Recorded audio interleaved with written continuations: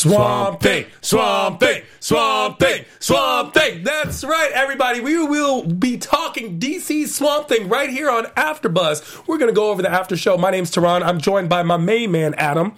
You may have seen him on DC's News. I've been waiting for Swamp Thing since they announced the Swamp Thing, since the movie, The Swamp Thing Returns, since the original, the Wes Craven, the USA show. I'm a huge Swamp Thing fan. I love monsters. I love DC. This is both. Will DC Universe go 3 for 3? I think it will, and I'll tell you something. I've been waiting for Swamp Thing my whole life.